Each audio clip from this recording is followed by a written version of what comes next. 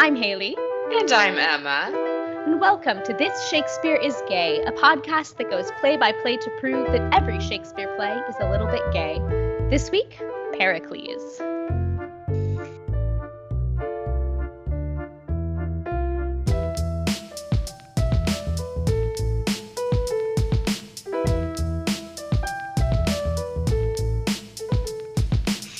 I have to apologize in advance for any sound quality issues on my end because it's quite hot, so I have to have my windows open. So there's just going to be background noise.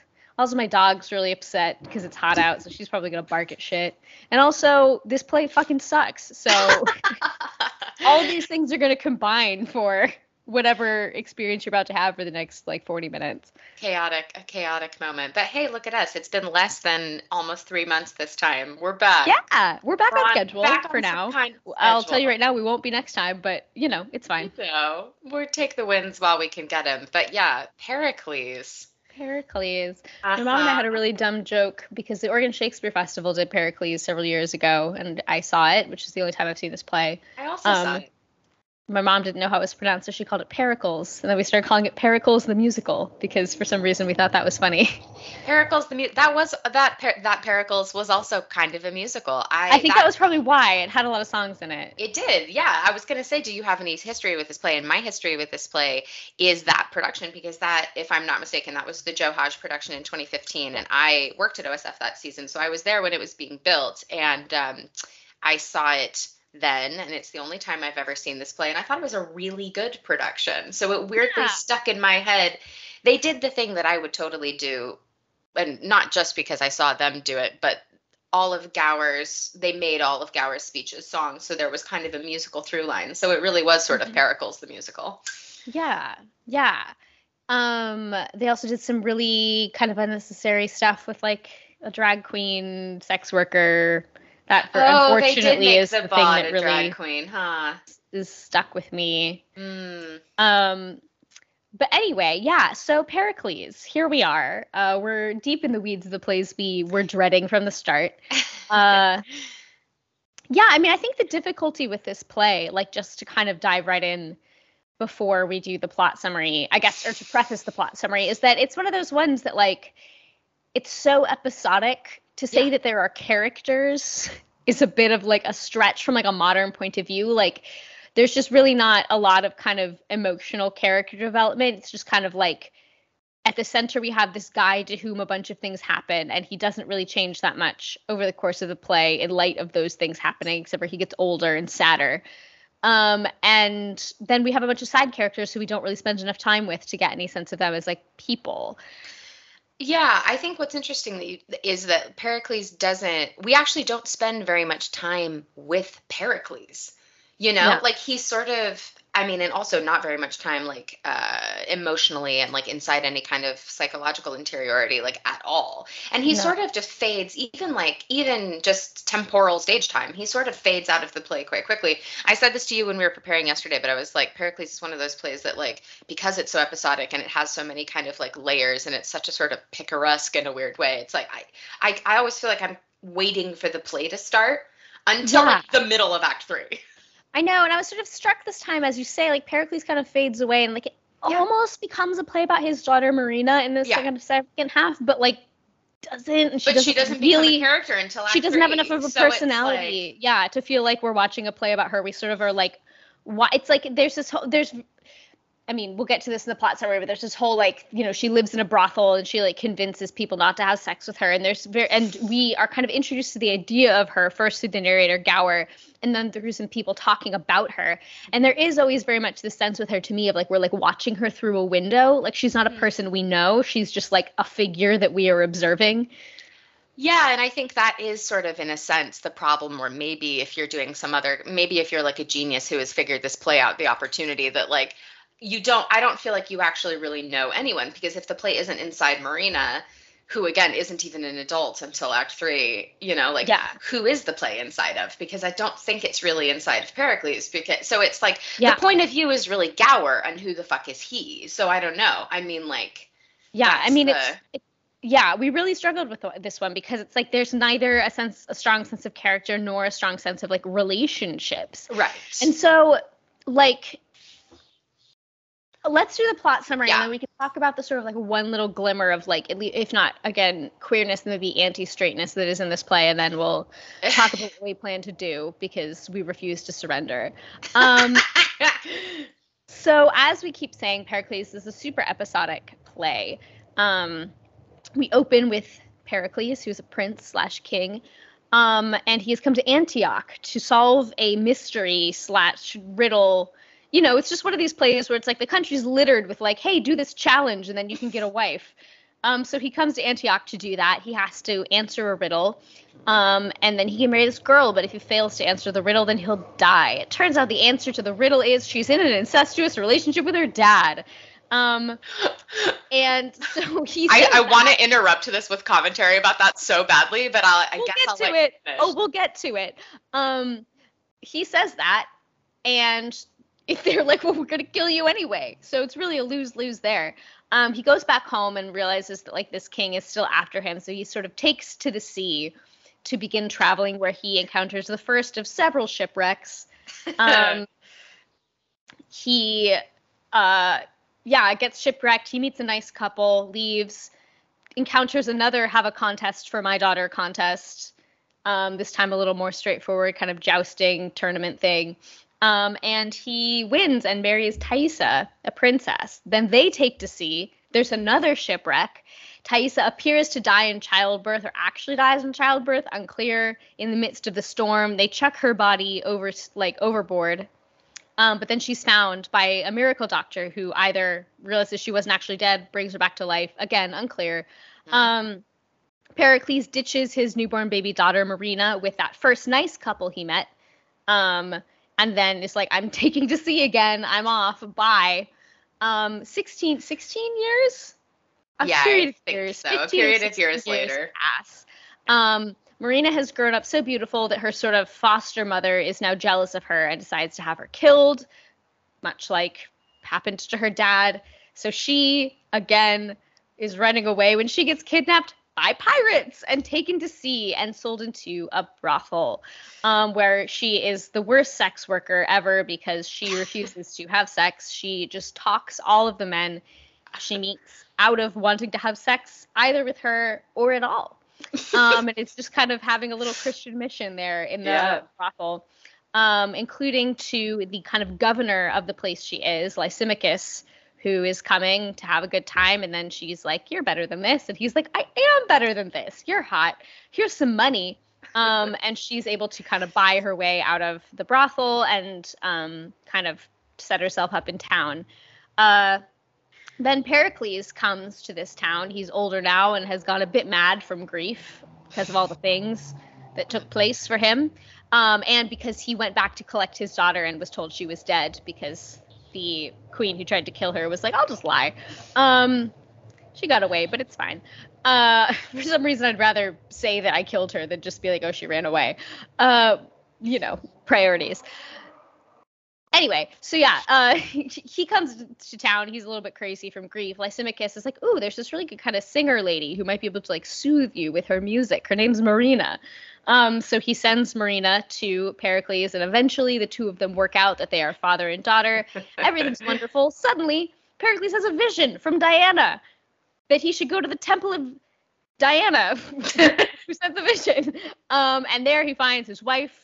Actually, there's a good resonance with last week. Another lost wife in a convent. That temple is also in Ephesus in this play. Oh, yeah, that's where they are. I couldn't remember where, so I wasn't saying it.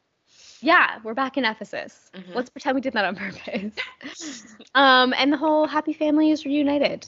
Yeah.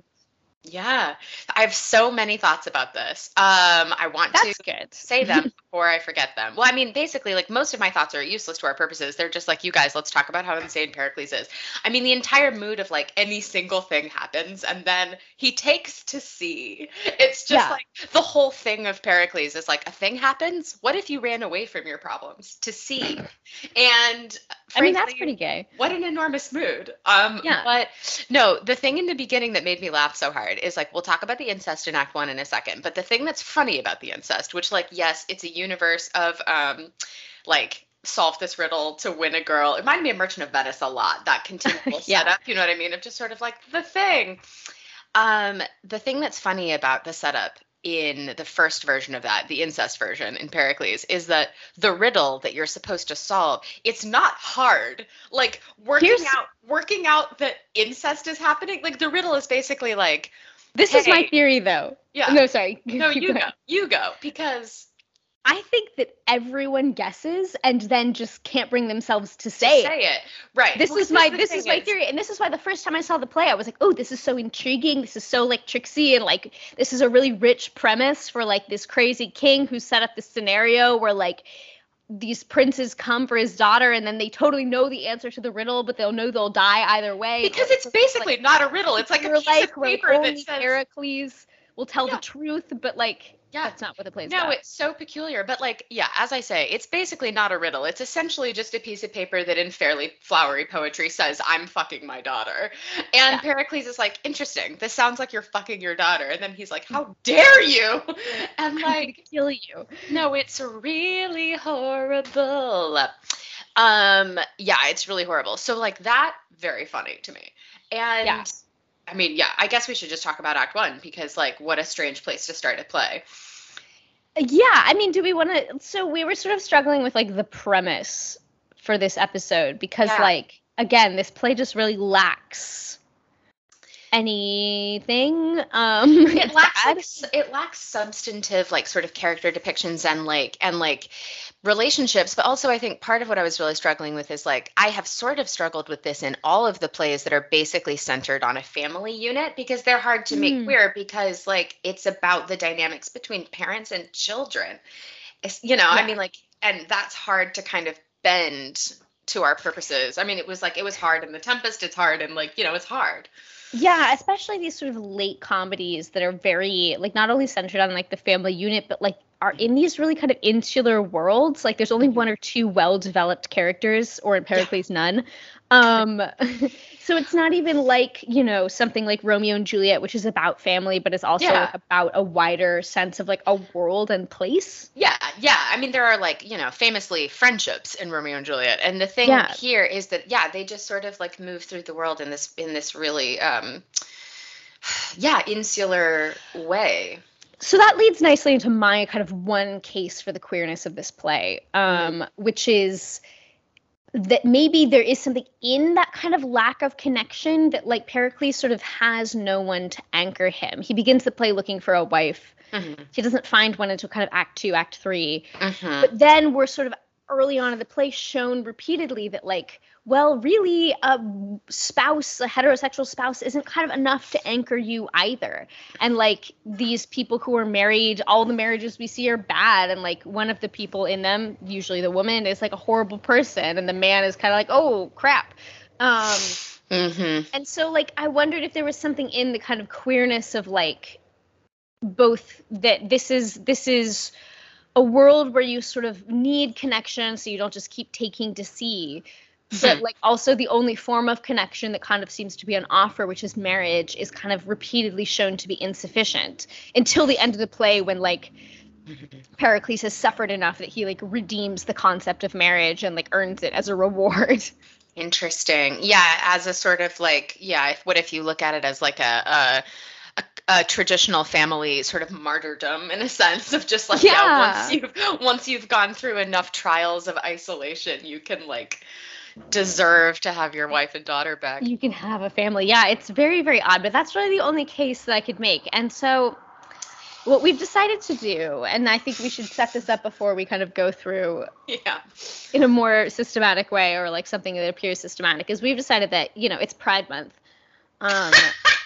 We've decided. Hypothetically, a psychotic artistic director has approached us and said, we scheduled Pericles for Pride Month and we need to make it queer. We made a mistake.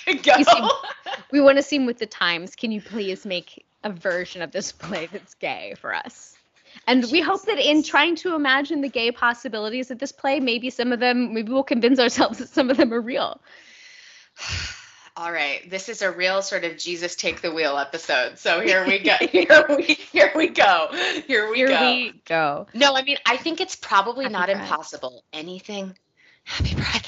Anything can be made gay. I feel like this is sort of like, this is our The premise of this podcast is that every Shakespeare play has the seeds of gayness in it, and by God, we will find them. And by God, or we'll die trying. I mean, the thing is, because some of us invented a rule a couple of episodes ago in order to get us through the monstrosity of Titus Andronicus, because we used the one and only "this play's actually not gay" card that we apparently had to play. Here we are. Okay. We only printed one. We only printed one. The get out of bank would only print us one. Yeah. So here we are.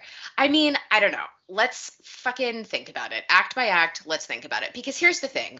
Why does this play start with the worst kind, arguably the worst kind of heterosexuality? It's also a very rapey play, which is also a bad kind of heterosexuality. Yeah.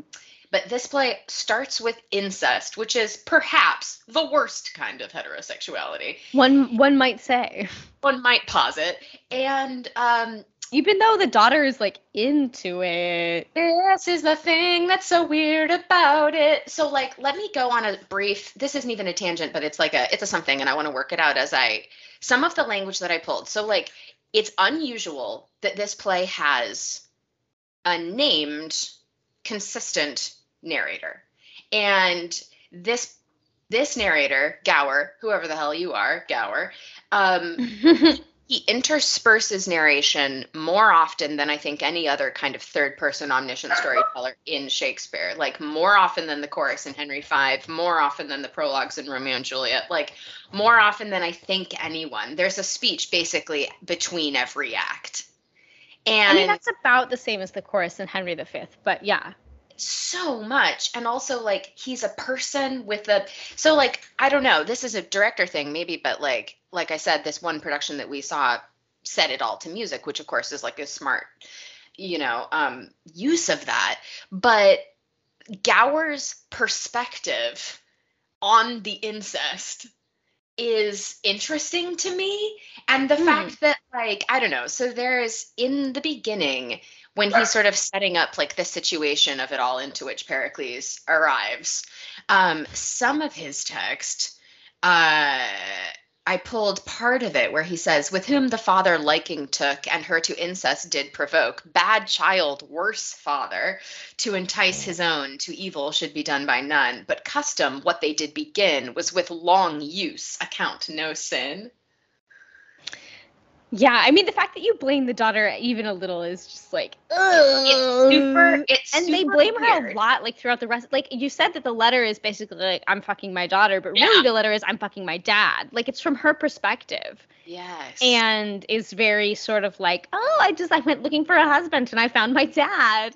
Yes, it is. Yes. And it's so weird. And the thing is, like, as we journey through the play, and like other kinds of bad heterosexuality haunt us throughout, because obviously, like, Marina's the worst ever sex worker for business in Act 4, as we discussed. But like, the incest gets, then, I don't know, I just want to kind of like, this is jumping ahead, but also while we're on the subject, Gower brings it up again in the ending.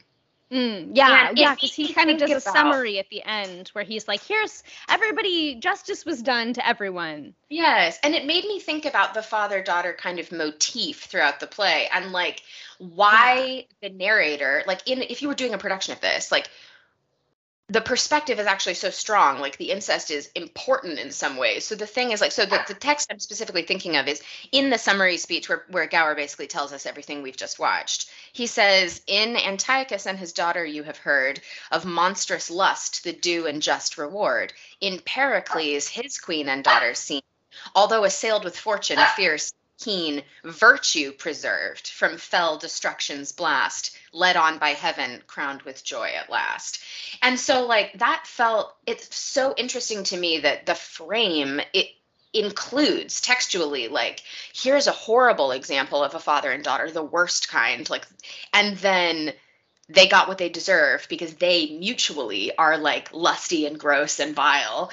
And then here's Pericles and his daughter, who, even though they suffered in this like extreme way, virtue was the thing that restored their family, and then they got what they deserve. So in a way, it's like, it felt like oddly parable-y, and like, kind of, I don't know, like the fact that you it's said you almost like likened it to a implying mark. that like the alternate universe is one where like Pericles found Marina in that brothel and slept with her. I think that possibility, because obviously, like the dark, strange possibility of sex between fathers and daughters is what the play starts with, and we get reminded of it at the ending. And I think you're right that like the possibility of it That like sort of haunts the play. yeah, like if Marina had been less virtuous and had just been sleeping with guys, then she would have still been in the brothel and like would have been, sleeping with whoever came by. And if Pericles was less virtuous and went to those kinds of places, Yes. like yeah, it's So almost it's like their virtue makes they deserve their family, because none of them, even through these like biblical trials, didn't kind of fall off the wagon. yeah, and the wagon is like not doing incest. Listen, guys, stay on the wagon. Yeah, just don't. Just don't. But like, what an interestingly like what a weird moral. Yeah, I mean, because that's the thing is it's like the two things feel so disconnected. I mean, I realize that we've just sort of like posited like what we're meant to imagine how they could have ended up doing incest themselves, but like it just feels insane to be like, well, this is the bad family who did incest, The bad thing. Yeah. And like this is the good family who like didn't like it's just and obviously this is like last week where we were like twins aren't queer, but like incest isn't queer, but like the transgressive, like the play is really afraid of transgressive sexuality, and it's about characters refusing forms of transgressive sexuality. Yeah, actually that's a great point. I mean, and like maybe there is something sort of like queer / transgressive in Dionysa, the evil foster mother's kind of envy of Marina's beauty. Yeah, well, and it reminded me of like this is my other trouble with this play, which I'll get into as we go through it, is every single thing reminded me more strongly of a different Shakespeare play. Like every act, I was like, this reminds me of this. This reminds me of this. Yeah, that one's going to be our anchor into doing Cymbeline next time, isn't it? I know. Well, Dionysa also specifically is angry with her because she's outshining their daughter.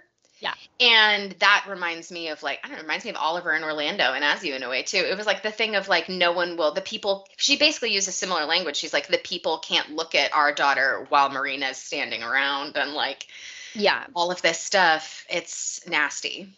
Yeah, but it's just like really, I mean, because there is, like I said, like it almost becomes a play about Marina in the second act. And like we have this sort of paralleled scenes like of someone who intends to murder Pericles, like in a scene that he's not in, and someone who intends to murder Marina in a scene that she's not in, and then both of them get these sort of narrated like they fled and it was a miracle, and like then they were shipwrecked. And so like in that, if we sort of imagine that like the second half of the play is like a repeat of the first, but with Marina instead of her dad, like that is the sort of analog to like, oh, well, you pissed off the wrong powerful person, kind of in a way, like through no fault of your own, really. Yeah. And like that tension is the analog to the incest thing. But even then it's just like, I mean, yeah, it's very Job-like. It's sort of that, like, it's not that they are virtuous people. It's not one of these plays where like two people are presented with the same opportunity and one person makes the right choice and one person makes the wrong choice. It's like these people, I don't know, they were like living their lives and just like were evil for no reason, and these people suffered a lot and that makes them good, I guess. Like there's sort of, it's just really hard to even figure out like what the moral is besides like if you happen to be a person to whom a lot of bad things happen, don't get mad. Right. I mean, yeah, because that's what the moral, it feels like, fucking Old Testament a little bit. It's the idea that like suffering is like a purifier or like a test of virtue, and then if you succeed, you deserve your happiness. Right. But it's like the problem is that like the situations, like the contrary situations of like, well, those ones did incest. It's like, were they suffering if they hadn't? Like, what's the parallel here? Actually, it's so weird. And so I feel like, because the thing is, the premise of like let's applaud these people achieving their happy ending because they preserved their virtue is not a very interesting story to us now in 2023. So I feel like, what is the way that you could complicate the message of that? Like, do you confront them with, because I do think it's a play that's really afraid of sex, and in the similar way to, like, as we go into, like, the brothel act inescapably reminded us of Measure for Measure. It reminded us of Troilus and Cressida. Like, there are, lots of sort of talk about disease and, like, the sort of the badness of the body and all of that. But, like, I don't know, is a way that you would complicate it by, like, making them, instead of working hard to make them seem good and pure, actually just sort of, like, let them seem as sort of uptight and prudy as they are. Like, yeah, but then you have the problem that, like, so often comes when people try to, like, fix a Shakespeare play or comment on a Shakespeare play, which is like, well, then why do I give a shit about what happens to this uptight guy and his uptight daughter? Like, yeah, it's like when so people tough. do Merchant of Venice and just make all the Christians horrible. And so then Right. Bassanio and Portia are the most annoying people you've ever met. And you're like, well, I still have to watch entire scenes of them. So help me out here because I hate these people. And then, like we talked about in that episode, especially after the big trial scene, then all of Act 5 is impossible because you're just like, everybody left achieving their happy ending is a person I hate. Yeah, and, like, as much as we were saying that, like, neither Marina nor Pericles kind of get that much stage time, they still get more than anyone else. Yeah, so, like, they if do. you just think that Pericles is this insufferable dude, you have even less reason to, like, pay attention to anything that's happening. That's the thing, is I feel like Marina has more of a personality than Pericles in a way, even if most of it is about sort of chastity and refusal. And also, like, sort of, but still not really enough to, like, anchor. Or she doesn't kind of grow and change. She just is. But she doesn't have enough time because they each really only get, like, 2 acts. I mean, it's super interesting because, and also there's not a lot of, like, there's sort of a shocking lack of speeches. Like, Pericles has a few, but not really, like, not like deeply introspective ones, like, we don't get that much time inside their brains. So, like, so this feels like a good moment to mention that this is, like, a play that is known to be, like, the text is corrupted, as they say. Like, there's just clearly things missing. Yeah. And it didn't survive in quarto. It only survives in the first folio, I believe. Sorry, I should have double checked this before it has, like, a weird textual history, and we sort of know that the version of it that we have is so it wasn't in the first folio. It was only a quarto. Sorry, my dog is being an asshole. And so the version that we have is a bit strange. It was maybe co-written.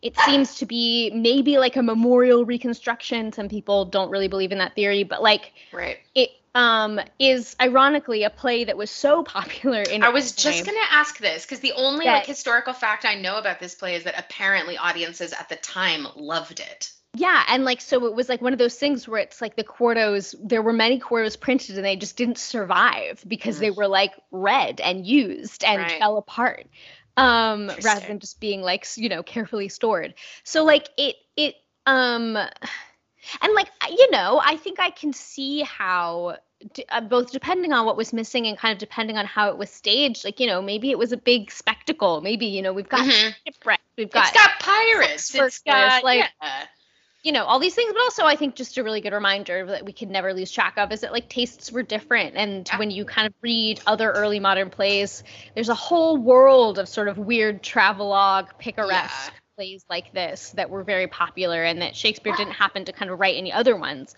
But, like, that was a whole subgenre that people were really into. Totally. But also, like, there's scenes like the scene between Marina and Lysimachus where it's like, it's just really obvious that, like, Marina has to have had more to say than she has in the version that we have kept. Like, she probably did have some speeches to him. But they just didn't survive in the kind of, like, version of the text that we have. That's super interesting. Let me pull a little bit of text from the brothel, because I do have some. I mean, that's skipping ahead, but also who cares? Well, I mean, whatever, we're jumping about. Some of the so there's lots of text from the brothel that sort of just lays out how awful it is, how awful it can be. But the specific scene between her and Lysimachus is she has some text to him. Here's a piece of it. She says, "From me that am a maid, though most ungentle fortune have placed me in this sty, where since I came diseases have been sold dearer than physic. Oh, that the gods would set me free from this unhallowed place, though they did change me to the meanest bird that flies of the purer air," which is very much like her energy. Yeah. And Lysimachus says, "I did not think thou couldst have spoke so well, ne'er dreamed thou couldst. Had I brought hither a corrupted mind, thy speech had altered it. Hold, here's gold for thee. Persever in that clear way thou goest, and the gods strengthen thee." And so, like, that's sort of the tenor of their whole encounter, is that he shows up at this brothel just like a regular dude showing up at a brothel, and then like 2 seconds of Marina displaying enough virtue and also enough like poise and kind of like, you know, well-spokenness is enough for him to be like, "Oh my God, what am I doing?" Like, yeah, which is very like, yeah. I mean, it's sort of like what you think that Pericles kind of is hoping will happen when he gives his speech about the incest. Like, it's sort of like maybe my calling him out will like make him realize what a bad idea this is, but right. That doesn't work for him. Right, except for Pericles, Antiochus is like, "Fuck yourself. I'm going to kill you." Yeah. Yeah, it's just very... yeah, she's like Isabella if nothing then actually bad happened to Isabella. Right. Well, that's the thing, is like, yeah, she's like Isabella if Isabella said that, and then Angela was like, "My God, you're right. You're right. Never mind." Like, yeah, I mean, it's honestly, so like when we meet her in the brothel, so there's like, let's see, there's some very scary shit with the people who run the brothel, who are basically like talking about how bad Marina's presence is for business. And part of that is, as you said, we sort of first encounter that through other people talking about her. And there's sort of a cut to, there's a beginning of a scene where 2 gentlemen are walking out of the brothel, and one of them is saying to the other, "But to have divinity preached there, did you ever dream of such a thing?" And the other guy goes, No, come, I am no more for bawdy houses. Shall we go hear the Vestals sing?" And the first gentleman goes, "I'll do anything now that is virtuous, but I am out of the road of rutting forever." Forever. Which is sort of hilarious. Like, yeah. It's basically like Pericles and Marina go on a quest to like instill virtuous sex in a world that is filled with bad sex. Yes. That literally is it. That's absolutely it. And so the question is like, what do we make of that? Like, I mean, we're not on the side of like, you know, the incestuous people and like the rapists and the kidnappers, but also like, are we on the side of these sort of like, are we given enough character to be on the side of these sort of flat, like missionary feeling questers? You know what I mean? Like, there's something like, sort of religiously zealous in it, or like, absolutely. Well, it's very Christian. I mean, not that other religions are like pro incest or anything, but like, you know, the sort of the missionary zeal feels very evangelical. Yes. Yeah. It's hard because it's like which side of the play do you like? Who can you try to make queer? Like, is the world queer and they're trying to, and like, is the world queer in some way and that's part of the non-normative sexuality that they're like resisting, or are they queer in some way because of the aggressive heterosexuality of the world? Yeah. Well, okay. So director Emma, which do you pick? Hate you. No. You said you thought about this. I said I'd think about it, and reader, I'll think about it now. I'm thinking about it now. I mean, okay, let's think through both cases. Let's think through both cases out loud.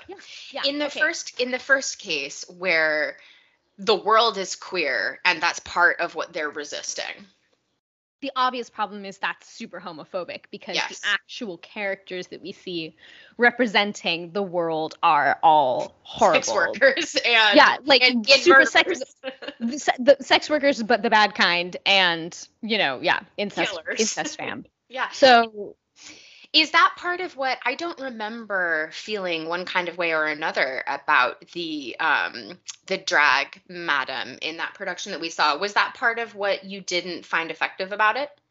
My recollection was that it sort of, because of like the way that they dressed the character and the kind of vibe of the performance, it walked that line of like, is this drag? Is this a little bit of a transphobic joke? Like, what are we? Sure. What are we being invited to laugh at about this character? Because I like the mental image that like really stands out in my mind is that like the actor couldn't walk in high heels. Yeah, And so it's sort of like, inelegant. Along, like he was not a drag queen himself, so he didn't Right. have the talent of like playing the character as a talented drag queen. It was like which a you man could in a do, dress. obviously, but yeah, but it yeah, gave off really man in a dress vibes, and then you're immediately like, ooh, what's the joke actually? for sure. And obviously, also, if you were to do that, let's look at some of the language that the people who run the brothel actually have, because they're horrible. And, you know, it calls to mind like it's not even as kind of like jocular and sort of like, because in Measure for Measure, the point is that the law is being unjust towards the sex trade in Vienna, and those people are, I think, portrayed more sympathetically than these. Yeah, I mean, you really come away feeling like Mistress Overdone just has a business, and it's a business that people patronize and want, and 100%. like she's just doing her best. And like, I mean, I do think it's crucial that like we don't really see any of the sex workers, and that's obviously and that's one of the big problems in this, is that the one sex worker we see is Marina, who's a slave. Basically. Yeah. I mean, she is. Yeah. And who's also not servant, doing it, I guess. Yeah. And she doesn't want to be there. You know, so it's like there's a different level of like, you know, if we interviewed the sex workers in Measure for Measure, how would they feel? But you know. Yes. Yes. I just had this is a sidebar. I just had an incredibly visceral flashback to when I was working on Measure for Measure. And in one particularly lengthy rehearsal improvisation, Simon basically did exactly that, but he made all of us be them, including the stage management team and me. That's a whole separate thing. That was a silly day in rehearsal. But yeah, in this play,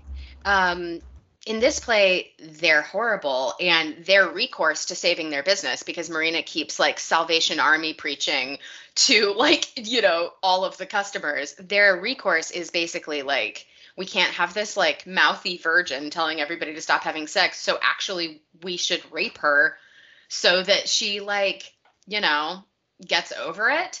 And and that's like, that is the text essentially, like part of it in the beginning here. So does the madam have a name, or is she just kind of like, she's just bawd? She's just the bawd. And then the kind of like the guy who sort of co-runs it with her is called Bolt. And Marina is doing the thing, not being conducive. And the broad says, Bolt, take you the marks of her, the color of her hair, complexion, height, age, with warrant of her virginity, and cry, he that will give most shall have her first. Such a maidenhead were no cheap thing if men were as they have been. So they're like trying to auction off her virginity. And then at one point, I think this is, I don't remember if this is Bolt or the bod, but one of them says, mark me, I think this is the bod. It's like her advice to Marina about like how to be a sex worker. She says, you must seem to do that fearfully, which you commit willingly. Despise profit where you have most gain. To weep that you live as you do makes pity in your lovers. Seldom but that pity begets you a good opinion, and that opinion a mere profit. And like the cynicism of that is gnarly as hell. Yeah, I mean, it's just really, it's icky. Yeah, I mean, from a lot of like, just not to like, you know, hate on this one specific example, but it's like, what does making that character a drag queen / maybe a trans woman get you? Yeah, it's rough. It's rough because there's not a way to, it wouldn't be helpful or sort of honest to like, you can't leech the violence out of the scenario. Oh. So the question is like, who is perpetrating violence upon whom is one of the questions of like how you would stage this play. And so like in our thing of like, if it was queer people perpetrating violence on like a young Christian virgin, like, sorry, but we're not going to do that play. Yeah, so then it becomes, how do you have a straight world perpetrating violence against a queer family, Pericles, Marina, and Thaisa, and like, can you make something interesting out of this being like a tale of queer martyrdom, which like I'm already bored by as a premise, but sure, let's run with it. Right. But then, like, if there was a way to do that, it is a tale of martyrdom that ends happily. Yeah. With the restitution of the family. It's like, this is a little bit like the case we eventually made in Winter's Tale, which has more homosocial relationships in it, so we had a little bit more ground to walk on. But like the case that we made there was like the sort of family polycule situation, you know, at the beginning and then ultimately at the end after the time has passed and the trials have been overcome, which is similar here. But how can you make this family a queer family? Yeah, I mean, you can't except for through casting. You can't except for through decide to make Thaisa and Pericles a gay couple. Or like what happens, or Marina, like if if you make like Marina woman and I mean, in what way? Or like, okay, so if you did it with Marina, in what way, what queerness would be most productive for Marina, like through casting? Well, I mean, I think that like the thing you do is like something that I think we touched on with Isabella, of like it becomes, this is why she won't sleep with these men, is because she's, gay. Yeah. Yes. And then, if you have a female Lysimachus show up, and then it's also about like, well, it's not just because they're men, it's because I'm being coerced. But like, yeah, I think that that's a way to do it. And like, in a way, it does kind of like do away with the more troubling part of why I didn't like the idea of a queer Isabella, because it sort of devalues her unwillingness to sleep with Angelo by saying there's like has to be a reason, quote unquote, for it besides just not wanting to. Well, and also like she has God as well, which is like a different. Yeah, well, right. I mean, and that's what I mean is that like people always seem to be desperate. Like God's not enough these days. People need a reason for Isabella to not want to sleep with someone. Right. Where I'm sorry, my dog is being drive me crazy.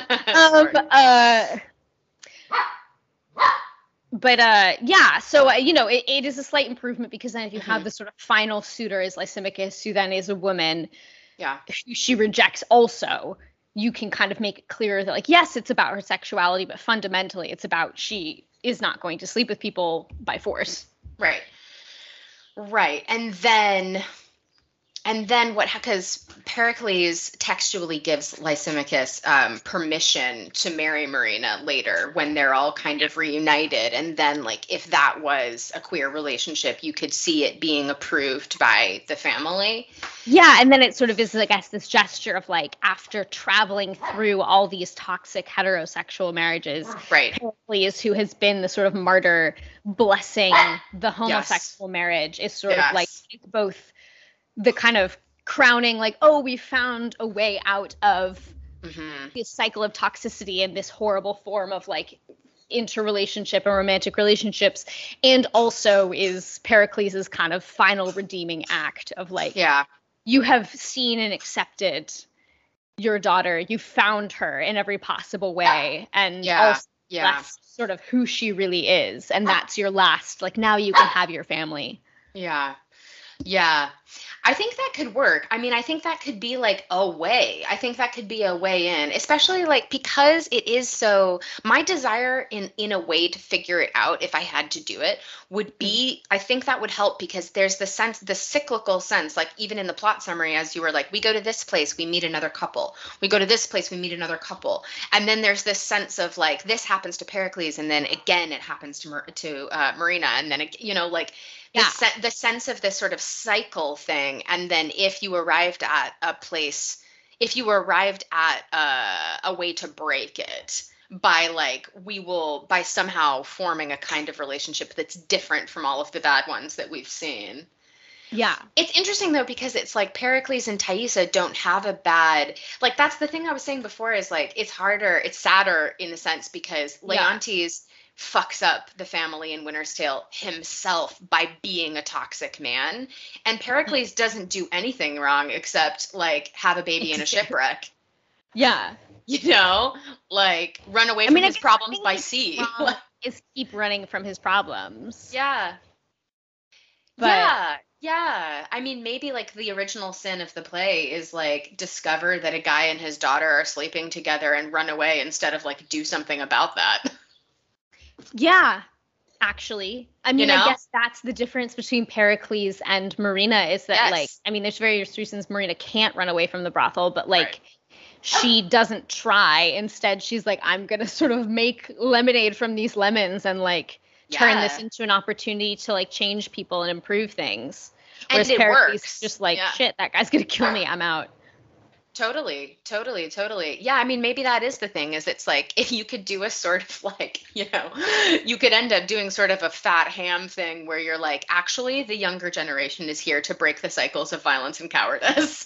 And like maybe like you could land in a place that's like we're better than our parents kind of Yeah. thing, but like And like one of the ways we're better is because we're gay. you heard it here first, Pam. One of the ways that we're better is because we're gay. Yeah. Well, at I mean, least in this honestly, way. that's the only thing that could make the sort of missionary zeal kind of behind the sort of anti-sex conversions. Like that's the only thing that could make that. If the missionary zeal is we're actually trying to convince this whole town that it's better to be gay, Yeah, we can unfortunately, get it's not the behind that. text. But yeah, I don't know. There is something about like you earn your family back by like Yeah. approving of your daughter's queer relationship. Listen, could we do it? Yes, I think we could. It's just hard because it's like, well, then what is the whole first half of the play? I mean, I guess maybe we stumbled on it just now. It's like it's not just that these are the examples of like the worst kinds of heterosexuality and the ways it goes wrong. What if it's also sort of a weird parable about like you shouldn't run away? Like Yeah, the world is gross and horrible, but what if instead of we take to the sea, you actually try to like fight the awfulness of the world? yeah. Find a way to kind of stand your ground. Yeah. That's compelling. I don't know how well it would actually work in practice. Like, I'd have to read through the play. I mean, I feel like you just have to like kind of try it. You would. But there could be something in that. Yeah. And one of the ways you could improve the world is by making it gay. Maybe making it gay. Yeah, that's what I got. That's all I got. I think that's all right. I think that if one of the ways, yeah, I think if we've managed to arrive at the end of this insane kidnapped by pirates journey at a queer happy ending, I'm happy. I'm happy too, and that's gay. And that's gay. In the sense of gay meaning happy. We feel gay about this. Happy Pride. Happy Pride. The best we got. Oh man. So now here at the end of an episode, because I think this is where we are indeed giving up, and also my dog's being such a butthead, is when we decide live on the air which play we will do next. I think I kind of gave it away. I feel like I'm feeling Cymbeline. Yeah, I think the only two things, so let's be real with y'all listeners so that you can also, help us count down here. The only plays that we have left are Cymbeline, Timon of Athens, Henry VIII, and Twelfth Night. Obviously, we're going out on Twelfth Night because it's a straight up banger, and also it's maybe the gayest play that ever gayed, except for Two Noble Kinsmen. But that was our surprise discovery of this pod. But but I'll talk about that later. But I mean, I feel like it's either Cymbeline for all of the obvious sort of family, long lost daughter, sort of late romance fairy tale reasons, or it's Timon of Athens, which is a disappointed old man goes crazy in the woods reasons. Yeah, actually, it could also be Henry VIII for is the world just bad and is sex just bad reason. So really, there's a smorgasbord of options. There's so many choices here before us. Do you want to pick one, or should we could draw randomly? I could. Oh my God. Listen, this episode is short and we have time to do whatever we want. So let's draw randomly. Okay. I'm gonna like randomly allocate them numbers, and then you pick a number. Okay. 1 second.